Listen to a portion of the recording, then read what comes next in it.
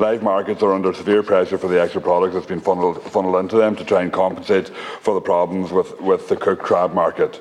The inshore sector desperately needs financial assistance in order to sustain themselves throughout the winter period. Without financial assistance, hundreds of families across Donegal and the west of Ireland are at risk of not being able to pay their bills or put food on the table this winter.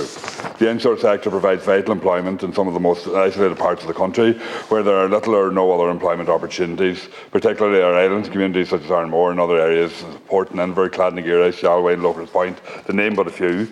And will your government provide immediate financial support for our inshore fishermen? There's definitely been a real challenge in relation to the market. I met with all of the inshore fisher representative organisations yesterday and had a thorough discussion with them.